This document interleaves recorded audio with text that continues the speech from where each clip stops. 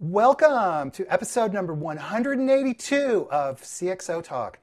I'm Michael Krigsman, and our show today, we are speaking with Steve Miranda, who is the Executive Vice President of Applications for Oracle. Steve is in the unique position to really be seeing and shaping what's happening to the enterprise software industry. Steve Miranda, how are you? And thanks for taking the time today. Great, Michael. My pleasure. Thanks for having us. Steve, please give us a sense of what you do at Oracle, the scope of your responsibilities, and where are you focused? Okay. So I'll give you a little bit of background. So I've been with Oracle 23 years, almost 24 years now. I today manage the development organization that builds our cloud-based applications. So both the organically built Fusion applications, as well as our cloud-based acquisitions of Taleo and right now Responsys, Eloqua, as well as our data cloud acquisitions underneath those. And then here at Oracle, we take the development organization as everything from engineering, product management, product strategy, quality assurance, and now in the cloud-based model, delivery and to some extent the operation of those applications. So that falls under my domain. In that 23 years, I've basically always been in development at Oracle. Started really in the financial applications, but really in different roles and responsibilities throughout. As we moved to the cloud, obviously different roles and responsibilities there. Prior to that, I came from what used to be General Electric Aerospace, which it's no longer. I think that's probably part of Martin Marietta or has been bought and sold several times. Engineering background there. And prior to that, with a math background from Stanford University. So that's a bit of a background. Steve, so your footprint, so to speak, at Oracle is very broad. Can you share with us the product areas that you're responsible for? Sure. Well, we try to summarize kind of the different applications into a few different product pillars. And so just quickly through the product pillars, we have obviously our customer experience applications, or CX, which is really sales, service, marketing, and social. We have our HCM applications, which includes core HCM, but also talent management, recruiting, benefits, payroll, and again, social. We have the financial applications. Sometimes people will include procurement in that, sometimes not. But we have financials, GL, APAR, procurement apps, project management. And then we have our supply chain manufacturing, a more recent entry, which is core manufacturing, inventory, order management, et cetera. Those type of applications, all of which cloud-based applications, all of which really SaaS-based applications, to be clear, not hosted applications. Underneath that, primarily today, and I know we'll get into this more, or really exclusively today, is our data cloud, which are third-party and first-party data that we both partner with, acquire, and share with our customers, which is, again, the cloud-based data asset that drives either our or potentially third-party marketing platforms around data. And we can get into that more in the course of this discussion. And just to help us with a little bit of further context, very briefly, can you describe the quote-unquote typical Oracle customer, if there is one? Yeah, I don't know if there is one. So I would say that, let me say there were probably two quote-unquote typical customers prior to cloud, which have remained with us in cloud, and then one new emerging typical. I guess if there's three, there can be typical, but let me give you the three patterns, if you will. So first off, we've traditionally served really the largest enterprises around the world. So, our cloud customers include people like General Electric, people like UBS, people like HSBC, people like Kaiser in the United States, large enterprises across multiple different industries, both public sector as well as private sector. So that's kind of your large enterprise space. Part one. Part two is we've generally done or historically done pretty well and continue to do pretty well in the cloud on these, let's call them fast growing, either pre-IPO or now some of which post-IPO companies moving to the cloud. So recent customers, I would say that's probably been a big sweet spot for us, kind of in the valley here and in California with so many new startup companies. Recently with the cloud, these are customers like Pandora Music, people like Lending Club, that are now post-acquisition who are pre-IPO, kind of really get onto their first enterprise system as they're growing at some point of their growth. Now, the new spot that we're getting now with the cloud is a whole barrier to entry has gone away. So I would say we're starting to get into a more common customer, let me say, probably not typical yet, is that small and medium business who previously in the on-premise world had barriers of entry of data centers and machines and DBAs and sysadmins, et cetera.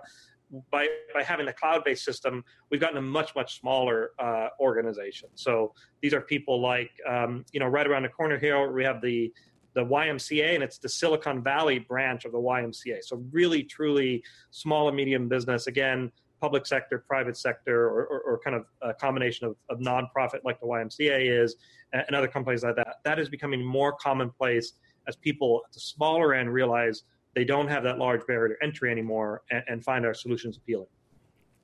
So you have got coverage across a very broad set of types of companies, industries, sizes of companies. One of the buzzwords that we hear these days a lot is this term digital transformation. And the cloud is central to that. So as you, in your unique position, what are you seeing as far as this digital transformation goes? And what does it actually mean from an Oracle perspective? Yeah, so I and you'll find out in the course, I know you know this in the course of this conversation, I'm not really one for the marketing terms. So, some people say digital transformation, other teams have big data initiatives, other teams really are talking, or companies talking about moving that to the cloud. A common notion, I think, just to play on words, a lot of companies have now their 2020 vision, which is digital transformation. Here's what we see happening if you try to take away the buzzwords. Really, I classify it in two broad categories. One is companies have a higher demand than ever to innovate faster and to react faster to changing dynamics, whatever their industry is. I mean, a lot gets written about the next Uber or the next Amazon or all these disruptive type of companies get into many industries. And I would say universally across our different sizes and industries of customers, they're feeling that pressure to innovate and respond and to stay closer and relevant. That's one big category. And I say that because that spans whether you're talking back office applications of HCM or financials or manufacturing, as well as the front office. Now, the digital transformation part, we see most of the time it's a little bit talked about from the front office side, and I would categorize that a little bit as follows. I try to summarize the theme, which is the way you and I and all of your audience and all of my staff and all of our customers and all of our customers' customers, the way we buy, sell, and service our goods and services are much different today than it ever was before. You can find out information about something you want to buy, not from that vendor. You find it out from Yelp, or you find it out from a travel advisor, or you find it from online reviews or bulletin boards. Your expectation of that customer for service is much different than it was before. You don't expect to call them and be put on hold. You don't expect, even an email. You expect social interaction. You expect real-time interaction. You expect to transact with them on your mobile device or connected or phone or in person, reasonably seamlessly, if not completely seamlessly. So I think the digital experience is really that responding to a modern customer today and servicing a modern customer and marketing to a modern customer. And I would just put that more of the front office focus of this broad transformation. So that's a little bit, hopefully, I know you had a second part of the question, but I want to pause there to see if that makes sense, if that captures what you're hearing as well. Well, it's very interesting. So, and you said, you emphasized the role of the customer and the importance of the customer and the customer expecting interaction. And so as you're thinking about this portfolio of applications that extends most obviously in this case, say, customer experience, but even looking at, for example, ERP, how do you factor in this notion of the customer and the new modern customer as you're designing and thinking about these applications? Yeah, well, every app has their customer. So ERP, your customer for ERP may not be, and when I say this, I say our customer's customer, right? So if we have, General Electric, a big user of our cloud ERP, now their end customer, you as a consumer in GE Healthcare, don't really see or hear it, but they've got their internal customers.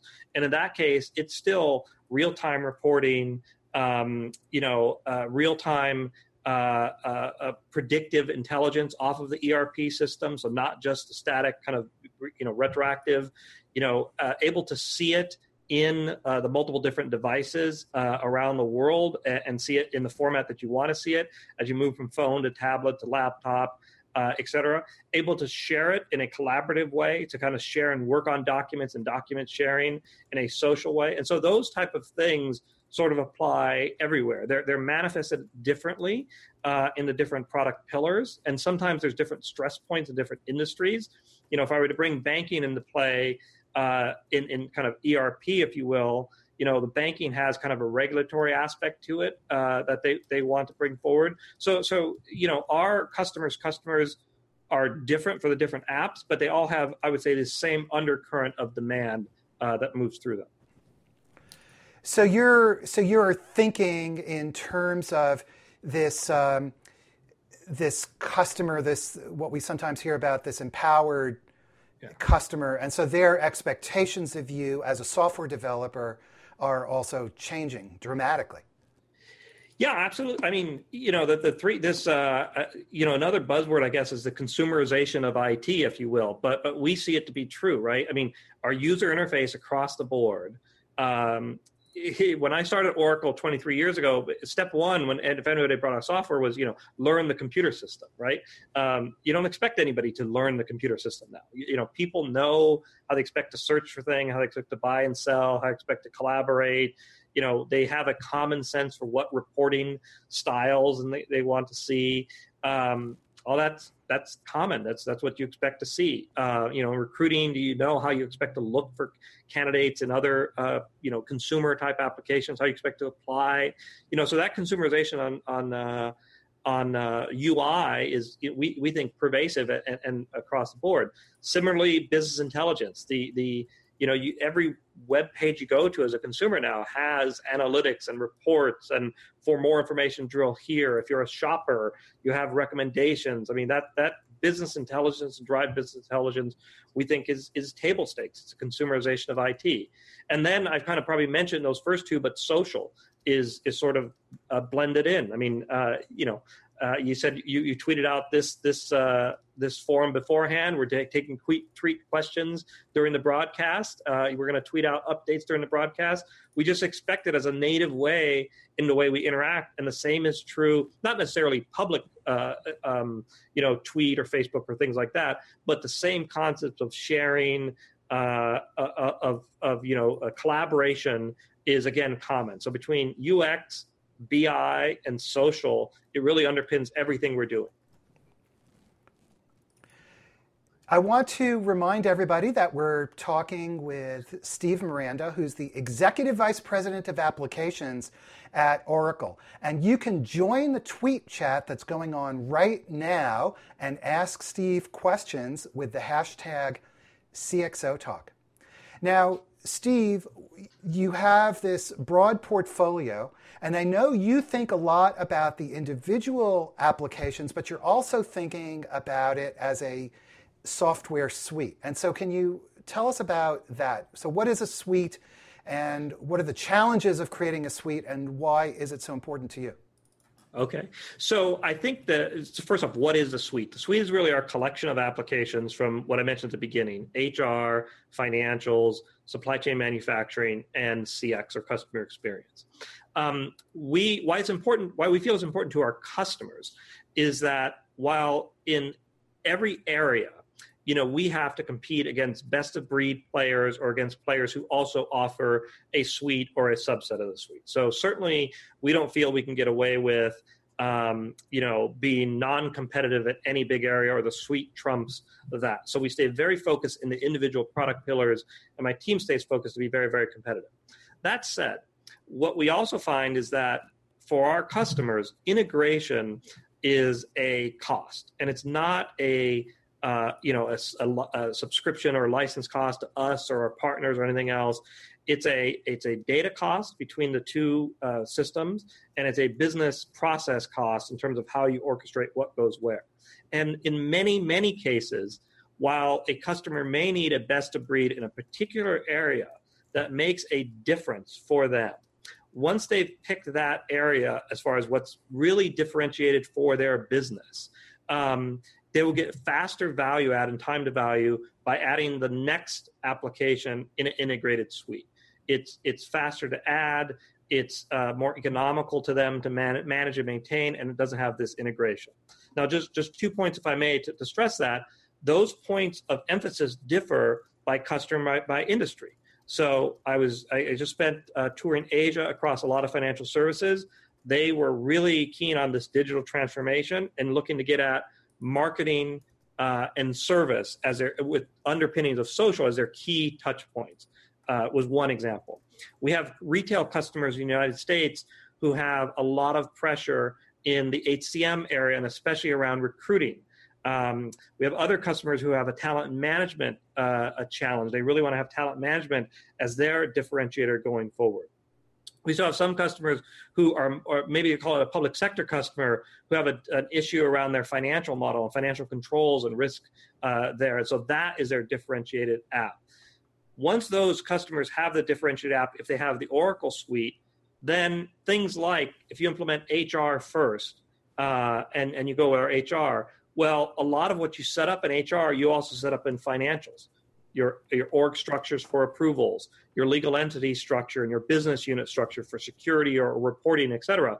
And that is shared in our suite of applications, so you don't have to reset that up. And so in some ways, when I talk about the cost of adding the next piece, you've already done a lot of the work in terms of setup configuration to add your next module going forward. And that's really what we see is at the beginnings, while the cloud is, you can take your pick, whether in the first, second, third, fourth inning of the transformation, certainly the people moving to suites in cloud, we think is just as inception. You mentioned, Steve, this notion of points of competitive differentiation. Can you elaborate on that? Because I think this is one of the points of confusion that many enterprise customers have, determining or separating what are quote-unquote commodity processes from their really unique differentiable points. Well, yeah, so I'll go with ours. I think it's fair that once, particularly now in the cloud, once you get to a top few of our competitors, and I would put us in that category as well, if you're just looking at the baseline process of these, I think you're going to have a really difficult time differentiating. What I think you would look at Oracle in the cloud as being uniquely differentiated. One is I think we bring some unique value propositions and history in security. Two, I think we bring a tremendous amount of depth in terms of scale and globalization. So for larger enterprises, particularly in regulatory areas like financials and HR, and then anything you want to deal in volume. And three, I think we bring a uniqueness in terms of data, not just BI embedded in the applications, but added to that predictive capabilities through BI and predictive analytics. And then the underpinnings of our data cloud, which we really feel is unique in an enterprise space of combining third-party data with your first-party data. By third-party data, I mean data we collect over the internet to give you better decision-making in your application or better customer targeting, even to people you don't know as a first party to your enterprise. And so I can get into differentiators in financials and HR, manufacturing, and the CX areas, sales, service, marketing. But I think broadly, if you look at data security or overall security, if you look at depth and breadth, and then if you look at data, those would be our three kind of broad differentiators across our suite. And what about customers who are looking at their own operations and trying to separate out what can they use out of the box? What should they use out of the box? And where should they be tailoring? Because that part of the business really is genuinely unique for them. Yeah, well, that a little bit gets back to my best of breed. So first off, to hopefully repeat, but to clarify, and again, like most of our SaaS vendors, and this is why I pick SaaS, so we don't allow anything.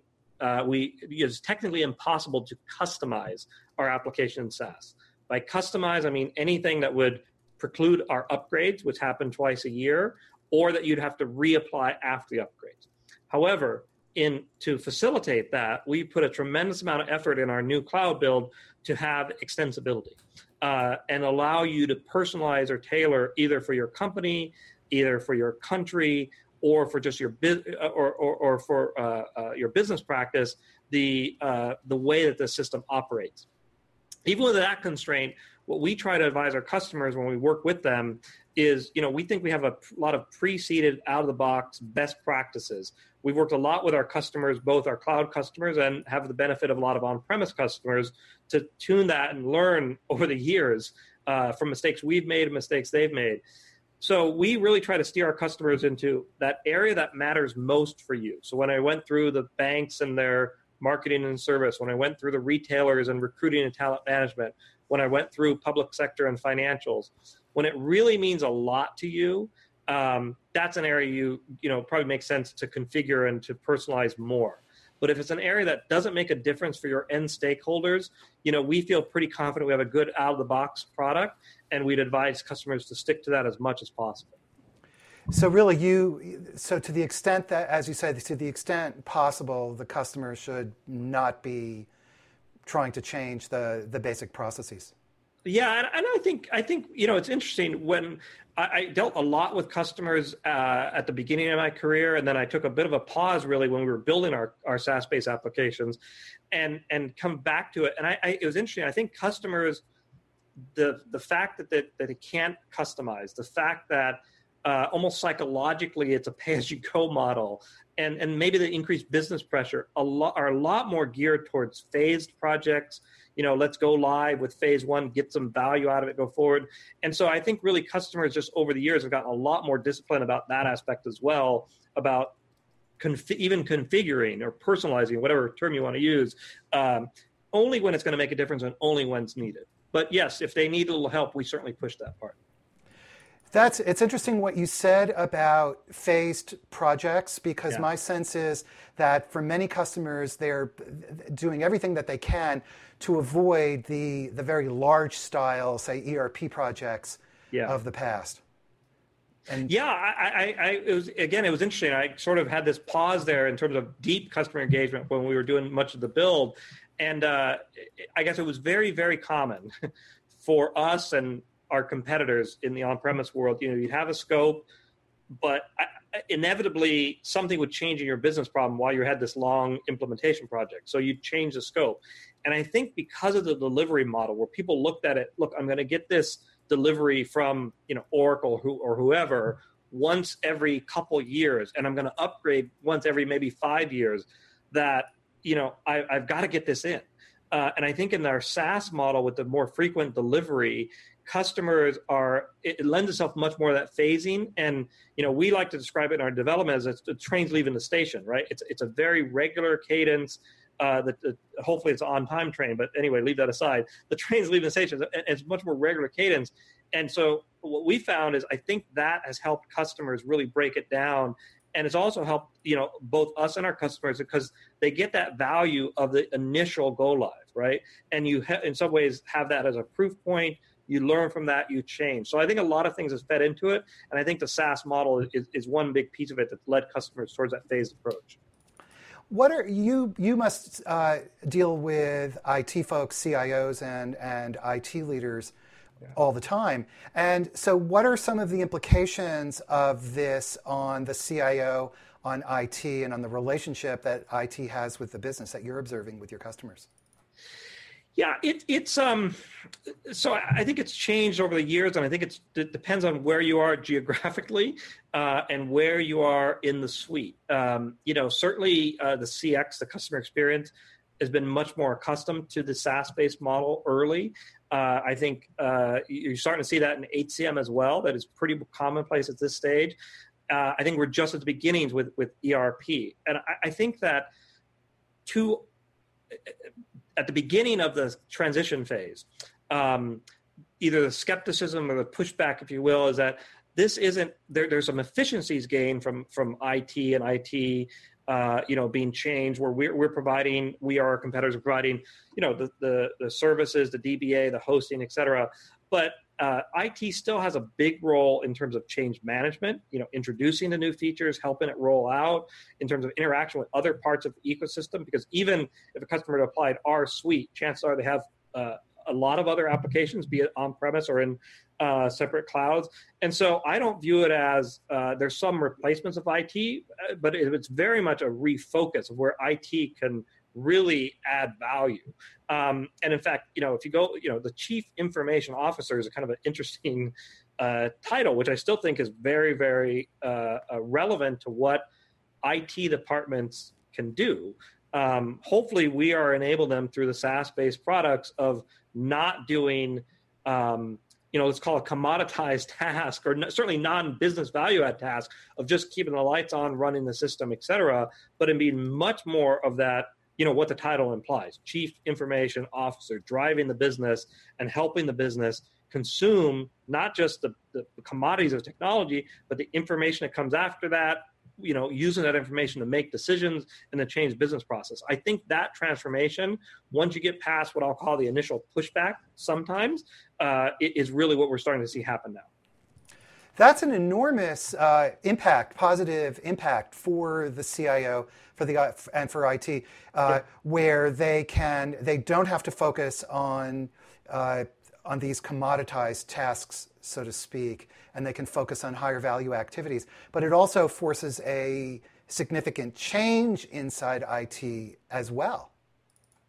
Yeah, I think, even with our own development engineers and in our industry, look, I said at the beginning, the industries, whether you call it move to SaaS or digitization, is all about, avoiding this disruption and moving more quickly.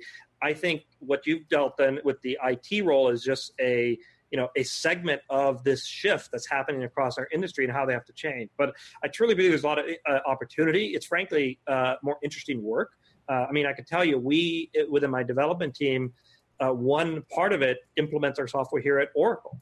And it's a much, much more interesting discussion when we get to influence our business practices and how we do things here at Oracle and why, and understand and work with the business, than it is, let's get, in the old days, let's get the upgrade done from version X to version Y.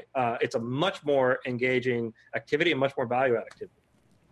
So it's interesting to hear that inside your development organization, the shift to cloud has driven quite a lot of change as well. Maybe you can elaborate a little bit more on that. I think that's quite fascinating, actually. Yeah, well, I think so. I probably classify the two broad brushstrokes, right? One is that the speed and the train leaving the station model has got us to a more of a single code line incremental development work, and so even training ourselves towards product managers and engineering. Oh, this feature's got to get in. I'd love it if more features got in. I'd love if we developed faster. But frankly, with the more frequent cadence, we're very much into the train leaving the station model, and it's got us into more incremental. That's probably one big class of change. The second big class of change is, look, we get feedback on our software now immediately and broadly and very precise. So we used to do the best job as we could in product management and decision making, but that was, we'd go to user groups and we'd visit customers and we'd say things. But the old model was we'd release a product once every couple of years. Maybe a customer was running it, 2 years after we released it. So we'd be well on to the next release before we had any feedback whatsoever. And then that feedback, all of our customers had customized. They had different versions. It was anecdotal. Today, I find ourselves more and more almost every day asking our product managers, we have this go left, go right decision on how you design the software, what's being used, what features. It's like, well, we could survey the fleet, meaning we run it here. We're not looking at anybody's data, but we're looking at things like how many people are using this feature, how many people are not using this feature, what's the speed of certain features, what's the, how many features are in common. Is it a certain profile of customer that uses one thing over the other? And so maybe we can tune the application better that way. So product management by fact is, and immediately is a dramatic shift. And though it might seem simple, it's culturally been an interesting exercise just to change the way we think. So all of that, I assume, has made the development organization, the engineers, everybody associated with it, much more, say, attuned to what the customer's needs because they're seeing the data in front of them. Yeah, there's no question. I put it broadly. We were a product company, and we are a service company, or we are quickly becoming a service company. There's no doubt about it. We are getting. I used to say we wanted to be an extension of our customers' IT organization, and we did the best. I hope we haven't changed in terms of we used to be very customer service first and focus on the customer. But again, frankly, we did that within some limits, right? If you're releasing a software and a customer starts using it 3, 4, 5 years later, it's just difficult to stay as responsive and to stay as real time, giving them what they needed. Oftentimes, by the time they got it, we had moved on. Now we're just much closer to the customer in many, many, many respects. This role of data, which you've spoken about quite a bit, is very central. Do you want to talk a little bit about the data product that you mentioned earlier and just your view of data in this digital transformation world? Yeah. Well, so for recap for people, our data cloud is really a combination of acquisitions we've made from companies like BlueKai, Datalogix, and AddThis. And what the data cloud is it provides us what we call third-party data. So data that, Michael, you and I produce as we, either from website traffic, so via cookies, from mobile ID with data we collect from mobile partners, from credit card information that we have from credit card providers, and from some, let's call it first-party people. So we have a partnership with Polk, so we have data on like automobile buying and selling within the United States. Where it's heavily deployed today, and you probably see it, is within our and sometimes in third-party marketing clouds. So, I'm sure if you clicked on, let me pick one of our customers so it's accurate to use our data cloud. If you clicked on Dell.com and you were searching for a computer, I'm sure very shortly there afterwards, you would start to see advertisements, maybe on your Facebook page or on any website you went to, your Yahoo News or what have you, or maybe in your Twitter stream, for computers and Dell. And that's used for targeted marketing. And that's used with a collection of, not only do we have the data of what activity you may or may not have been doing in an anonymized way, but we have a reasonable chance of matching in what we call an ID graph. And the ID graph is this anonymous person on this browser is likely this person's Twitter account, is likely this person's Facebook account, is likely this person's mobile ID. So it's allow a marketer to do multi-channel. So if you think about the way marketing was done before, there used to be marketing segmentations, and maybe they market to you, maybe to know, where you lived and maybe your income level or credit rating and maybe some form of interest, but more than likely your interest would be based on where you were from and your gender and your age and your economic status. And they say, oh, those type of people are interested in cars or phones or what have you. That used to be, quote unquote, targeted marketing. Today, targeted marketing is still those anonymous levels, but it's somebody who, has shown a genuine interest based on activity on this good and service, and they've shown it today. So it could get much more precise on the audience. It could get much more precise in the delivery mechanism, meaning through web or through social or through email if you happen to be like a loyalty member of this company, et cetera. And it could be much more precise in terms of the time that somebody's interested in it. So if you think about it, what marketing has done is it's gone by using external data combined maybe with internal data. Like if you were a loyalty customer, it's gotten much more real time, much more precise, and much more multi-channel. We think that data cloud is just as it's beginning to be able to offer people more applications. Let's start in CX to extend it to service, so that when you call for a service request, you have that information, to accept it to e-commerce, to have the next best offer, not just next best offer if you've bought something from me, but next best offer if we know you've been interested in other things out on the internet, which is kind of commonplace. And our view is that we're just at the beginning. If you take even areas like our supply chain area, we feel we have a very strong supply chain planning product today, but it's mostly your internal data, right? How much did I sell last year? How much am I going to sell this year? What's my supply chain look like, et cetera? There's a bunch of external data. And when you hear things like machine learning and more decisions and predictive analytics, we think data is at the heart of that. And if you have this, we think we got a unique or near unique, certainly differentiated data asset, and we can now use it to deploy it to make our apps better and smarter. And you're already seeing it today in marketing. Can you elaborate on the role of data, this kind of new role of data in areas like ERP and HCM? It's pretty clear in customer experience, but what about these other areas? Well, the first thing I would say, especially in HCM, we have, hopefully I mentioned anonymous a couple times during talk, and privacy. So we're very conscious of making sure the data is anonymous and stays privacy. There are evolving regulations, and unfortunately for us anyway, those are evolving different in different parts of the world. So with a big underline that we're cognizant of all that, but the way I think it will evolve, I gave you the supply chain example. If you look at financials, there's different things you could do on whether or not you want to offer a discount or a supplier, if you want to take an early payment discount or not, based on real-time external currency data, based on real-time data about that particular supplier, based on perhaps commodity prices of that good or service you're buying. So again, external data which could influence that decision and have, I don't really like the term machine learning, but let's just say, because I think it's usually oversold, but let's just say more programmatic analytics around that. In HCM, the recruiting example I think is a very good one, right? Recruiting to some extent, it's about finding the right candidate, but you're also marketing the potential people you want to hire. And so I would classify recruiting today very similar to the way marketing was in my old new example before, where people go to job fairs and people look for certain profiles and go to certain job boards that have specialty areas. Job boards of kind of this group has high tech people and this group has other type of people.